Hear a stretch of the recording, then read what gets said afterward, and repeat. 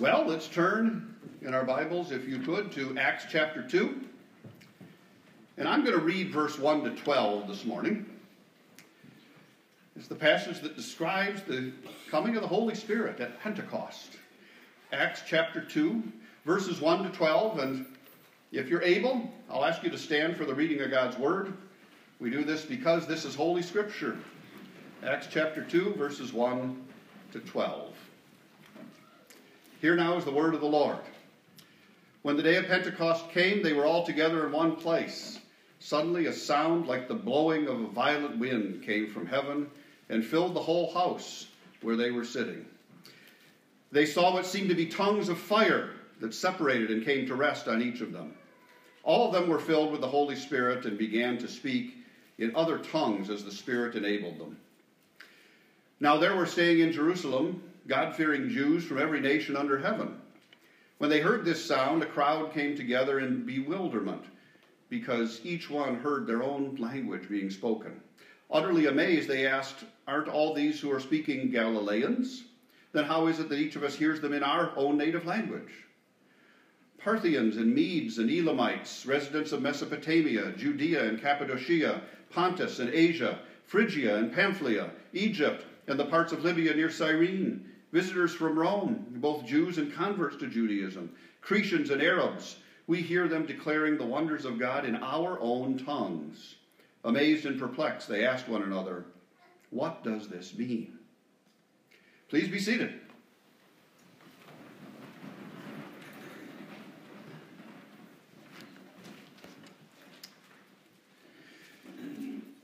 You may be aware that 10 days ago was an event that is part of the liturgical church calendar.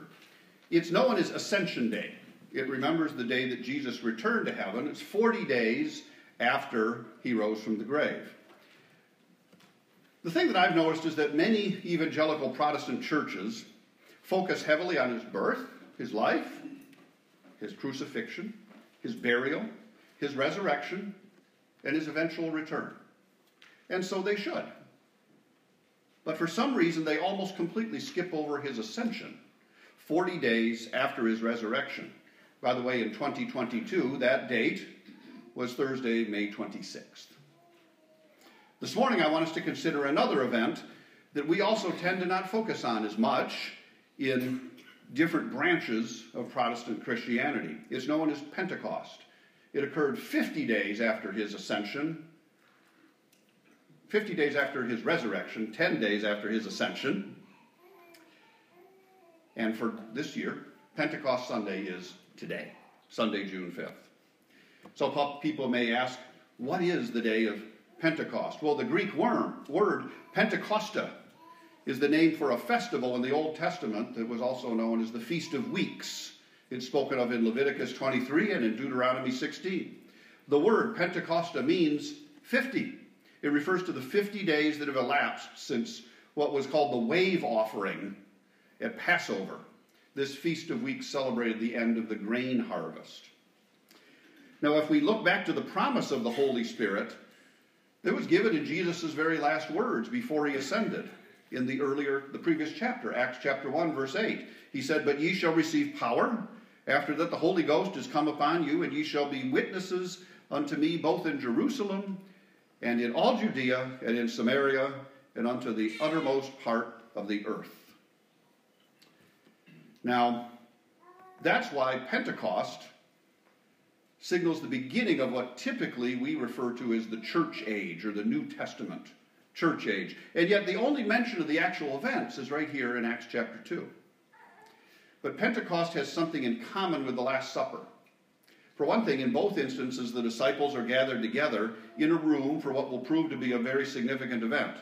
But to contrast them, at the Last Supper, the disciples witness the end of Jesus' earthly ministry as he tells them to remember him after his death until he comes again. It's one of those memorial days of the Bible that I shared last week. And of course, we are observing that today as well. To contrast that, in Pentecost, the disciples witnessed the birth of the New Testament church and the coming of the Holy Spirit to indwell all true believers. This connects the beginning of the Holy Spirit's work within the church. It connects that to the conclusion of Christ's earthly ministry, and it connects it there in the upper room the night before he was crucified. Now, there are images given in the Pentecost description, images of wind and fire. But they can be found in the Old Testament too, in Exodus 10 and Psalm 18, and in Isaiah 11, and even in the Gospel of Matthew, chapter 14. Just as God breathed life into Adam in Genesis 2, the Holy Spirit brings the breath of spiritual life. And it was signified by the coming of the sound, the coming of the wind at Pentecost. In the Old Testament, fire is often associated with God's presence and God's holiness. And in the New Testament, it's associated with the purification the Holy Spirit brings in each of our lives. The tongues of fire described in Acts chapter 2 speak to God's presence and to God's holiness. Indeed, fire is even identified with Christ himself in Revelation 1 and in Revelation 19. But there's another aspect of this event, Pentecost. It's the one that most people ask the most questions about. And that is the miraculous gift of tongues. People ask, what was that? What really happened? Well, it enabled people who spoke other languages to understand what the apostles were teaching. Later on in Acts chapter 2, it's seen through the bold preaching of Peter. On that day, 3,000 souls came to faith. So these are things that give us some background of that event, but let's talk about what is Pentecost Sunday. Well, today is kind of a remembering of the day in which the early church received the Holy Spirit. And John the Baptizer, people call him John the Baptist. You can get away with that when you're in a church that isn't a Baptist church. You have to remind Baptists that John wasn't a Baptist. Actually, some of the Old Testament writings refer to him as Johannian the Immerser. But that being said, he prophesied of this event when he said Jesus would baptize us with fire and with the Holy Spirit. And Jesus confirmed this when he spoke to his disciples about the coming of the Holy Spirit. Here's what he said in John 14, verse 26. Jesus said, "But the Comforter, which is the Holy Ghost, whom the Father will send in my name, he shall teach you all things and bring all things to your remembrance, whatsoever I have said unto you." So it was on the day of Pentecost, 10 days after Jesus' ascension back to heaven, just as promised, this sound of rushing wind fills the house, and these tongues of fire come to rest on each of the remaining disciples. And they were all filled with the Holy Spirit. They were given the power of communication to be able to communicate with people from other cultures and languages. It was the beginning of what we typically call the New Testament church. But it reminds us of something else. It reminds us of the reality all true believers in Jesus have this Holy Spirit that was poured out upon the first century church, described right here in Acts chapter 2.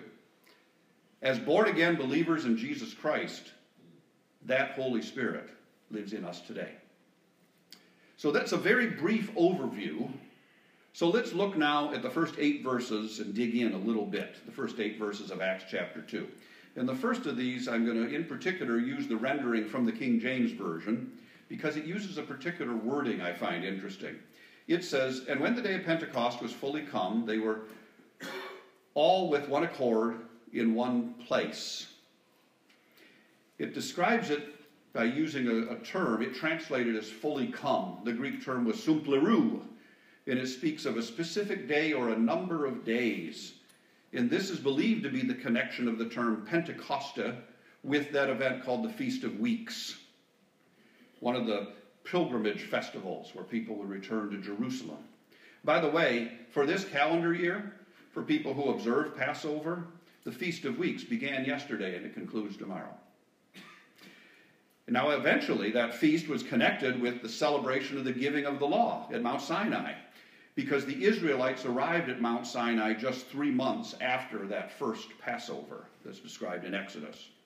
So in verse 2, it says, "And suddenly there came a sound from heaven as of a rushing mighty wind, and it filled all the house where they were sitting." It does use the term suddenly. They're interrupted by this sound. And there's a specific Greek term used, uranos, often translated as coming from heaven. The idea is that as Jesus ascended to heaven, or into heaven 10 days earlier, now this sound comes from heaven on this specific day. It's described as the sound of a strong rushing wind.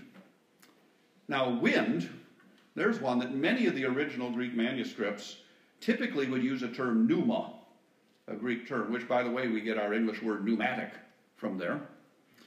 But pneuma can be used to describe both spirit and wind. But in this location here, it doesn't use that word. It uses a phrase, therobianos pran, which means the coming of the Holy Spirit. So it is a very specific reference to this event. Now in verse 3, it describes it a little further. Excuse me. And there appeared unto them cloven tongues, like as of fire, and it sat upon each of them. And they were all filled with the Holy Ghost, and began to speak with other tongues, as the Spirit gave them utterance. John the Baptizer had told the people that one more powerful than he would come, who would baptize them, cleanse them, and he would do it with the Holy Spirit and with fire. So thus the appearance of these tongues of fire symbolizes the diverse powers of speech that came upon them. By the way, some Bible commentaries contrast this event, Pentecost, with the experience of the Israelites at Mount Sinai 1,500 years earlier.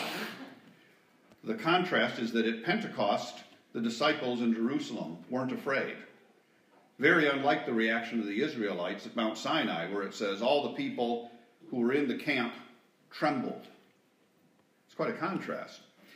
But at Pentecost, the followers of Jesus started to speak in what it says is other tongues. The miracles that the believers witnessed was the following. As I understand it, it was the following. They had the ability to speak in their own language, while people from other regions heard them in their own language. It must have been something to the order of, I'm going to show my age somewhat here. Any of you guys grew up as Trekkers and Star Trek fans? There was a technology they used in Star Trek called the Universal Translator. People often ridiculed the show. They said, oh, come on. They go to all these different places and everybody speaks English. No, they didn't. There was a technology in which they spoke in their language and the people in that other society heard them in their language. It's amazing what you can get away with in science fiction, isn't it? By the way, I'm not saying that Star Trek is biblical teaching. I'm sure Mr. Spock would probably say, to hold such a viewpoint would not be logical. So let's continue on. In verse 5, and it now describes, and there were dwelling at Jerusalem Jews, devout men, out of every nation under heaven. So the location changes from the meeting place in the room in the house, now to the streets of the city. And people are passing by, and they're hearing so many different languages being spoken. It describes these Jews as being devout men who came from so many different regions. They probably lived in the communities of the cities of the different Roman-occupied provinces. And by the way, for the event that they would have come to Jerusalem for, the Feast of Weeks, the estimate is that as many as 1 million individuals came to the city. So this is a huge gathering of people. Verse 6 uses an interesting phrase. This is again back in the old King James translation. When this was noised abroad, the multitude came together and were confounded, because that every man heard them speak in his own language. That term, noised abroad, it's used in the more traditional English translations. The Greek word was phone, F-O-N-E in English letters. And by the way, that's where we get our word phone. And it's a method to communicate with people. So when you talk on the phone with someone else, your voice is being noised abroad. When your children are on the phone too long, tell them they're being noised abroad too much. But here in verse 6, the sound probably wasn't the sound of the wind the way it was in verse 2. It's now the sound of the voices of believers in different languages. That's what the reaction of the crowd suggests. They hear these Christian believers speaking, but they hear them in their own native language. In verse 7 gives the reaction. It says, and they were all amazed and marveled, saying one to another, behold, are not all these who speak Galileans? The people who were in the crowd knew that the followers of Jesus, that many of them had come from Galilee, and they probably can't imagine how they're able to speak languages from people in regions outside of their own area. They also may have made a statement, just something to the order of, who are these people? Or as I've heard students say to me when I would volunteer at the high school in Gaylord with the band program, they would say, what's with that? I'm sure that the reaction was very much like what they're saying in verse 8. They say, and how hear we every man in our own tongue wherein we were born? The people on the street outside the house are surprised because they hear the disciples speaking in languages which were spoken where those individuals grew up. Every man heard them in their native language. Verse 9 to 11 gives a rather complete list of the regions, the ethnic groups, even one city, of whose languages the people hear being spoken. And it's under the miraculous influence of the Holy Spirit. It really is quite a range of languages, and what they hear, at least in their ears, is their own local dialect and manner of speaking. How did it happen? It was a miracle of the Holy Spirit, which I understand it to have been used for the growth of the church during that first century. Now, of course, there were some who ridiculed this. They even suggested that they were drunk. Verse 12 and 13. Well, that was interesting. Well, you get the correct slide back up because I must have double or triple pressed. It says, and they were all astounded and perplexed, saying one to another, what does this mean? But some sneered and said, they're drunk on new wine. But then in verse 14, Peter stands up and he takes the matter head on, and he says, ye men of Judea and all that dwell at Jerusalem, be this known unto you, hearken unto my words. These are not drunken, as ye suppose. Then he goes on into that famous sermon in which 3,000 souls came to believe. And we'll consider that sermon at a future message at a future date. So what can we conclude about this event known as Pentecost? Well, these miracles and wonders were a unique gift of the Holy Spirit. And my understanding is that they were specific to that particular era. They were given for the growth of the first century church. And that they were real, understandable, specific languages. They were not unknown utterances. Now, that being said, we all know people who we consider as brothers and sisters in the faith. They believe sign gifts are present today. It's not an issue which we would agree on them. It's a doctrinal difference. But we extend grace to them as they extend grace to us because it is not something that is saving. It's not salvific. So that's my best understanding of what happened at Pentecost in Acts chapter 2. I hold the view that's called the cessationist view, that the sign gifts ceased at the end of the first century. And I put one little asterisk on that statement. And it's the same statement I made when Terry and I came for that question and answer session on March 17th. And that was, no, I don't believe that the sign gifts are normative for today. That being said, we have fellow believers who do believe that. And so we extend grace on that because they're saved by God's grace and Christ's blood just like you and I are.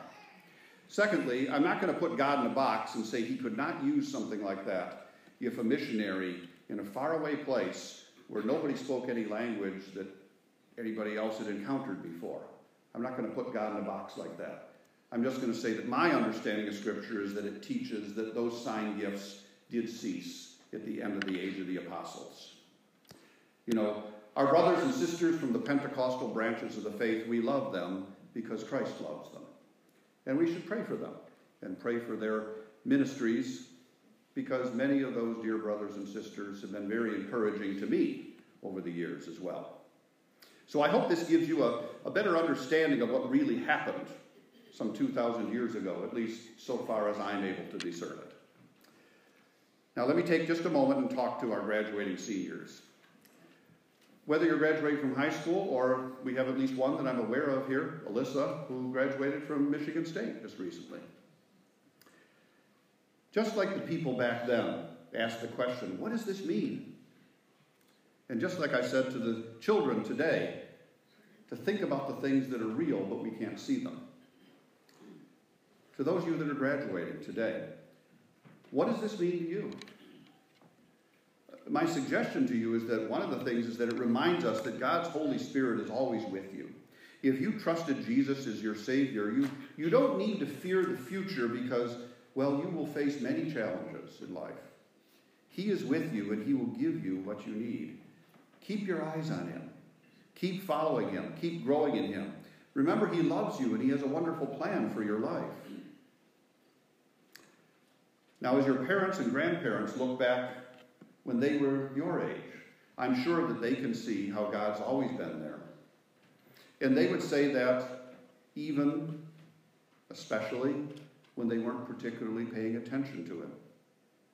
But what I say to each of you is trust God, seek his wisdom, lean into the grace that we have through his only begotten Son. Follow the promptings of the Holy Spirit, who lives within you as true believers in Jesus Christ. And above all, as you move forward with your life, seek to walk close to God. Have a desire to bring glory to him. Because when we really think about it, isn't that what our life is supposed to be about? To bring glory to God, who loved us so much, he sent his only begotten Son, so that all who repent and believe can receive the salvation that only Jesus could have purchased. And he did it for you and for me. In other words, we have to be reminded, it's not about us, it's about him. And so with that thought in mind, I'm going to ask you to pray with me. Heavenly Father, as we pray for our graduates, we pray for good wisdom for them, that your Holy Spirit will come upon them and guide them. We know that you are with us here today, Lord, that you have said, wherever two or more are gathered in your name. Lord, help us also to extend tremendous grace, because we know that there's differing opinions on this issue. But we know that your Holy Spirit is real. May we listen to what he's trying to tell us. Lord, we pray that you'll be with these young people in all these years ahead, as we place them under your loving care, realizing, of course, that is where they have always been, as believing Christian young people. And that is where they will always be, by your grace, through your sacrificial death on the cross, and by the calling power of the Holy Spirit. We pray this, Lord, in the name of the Father, the Son, and through the Holy Spirit, and all God's people said, amen.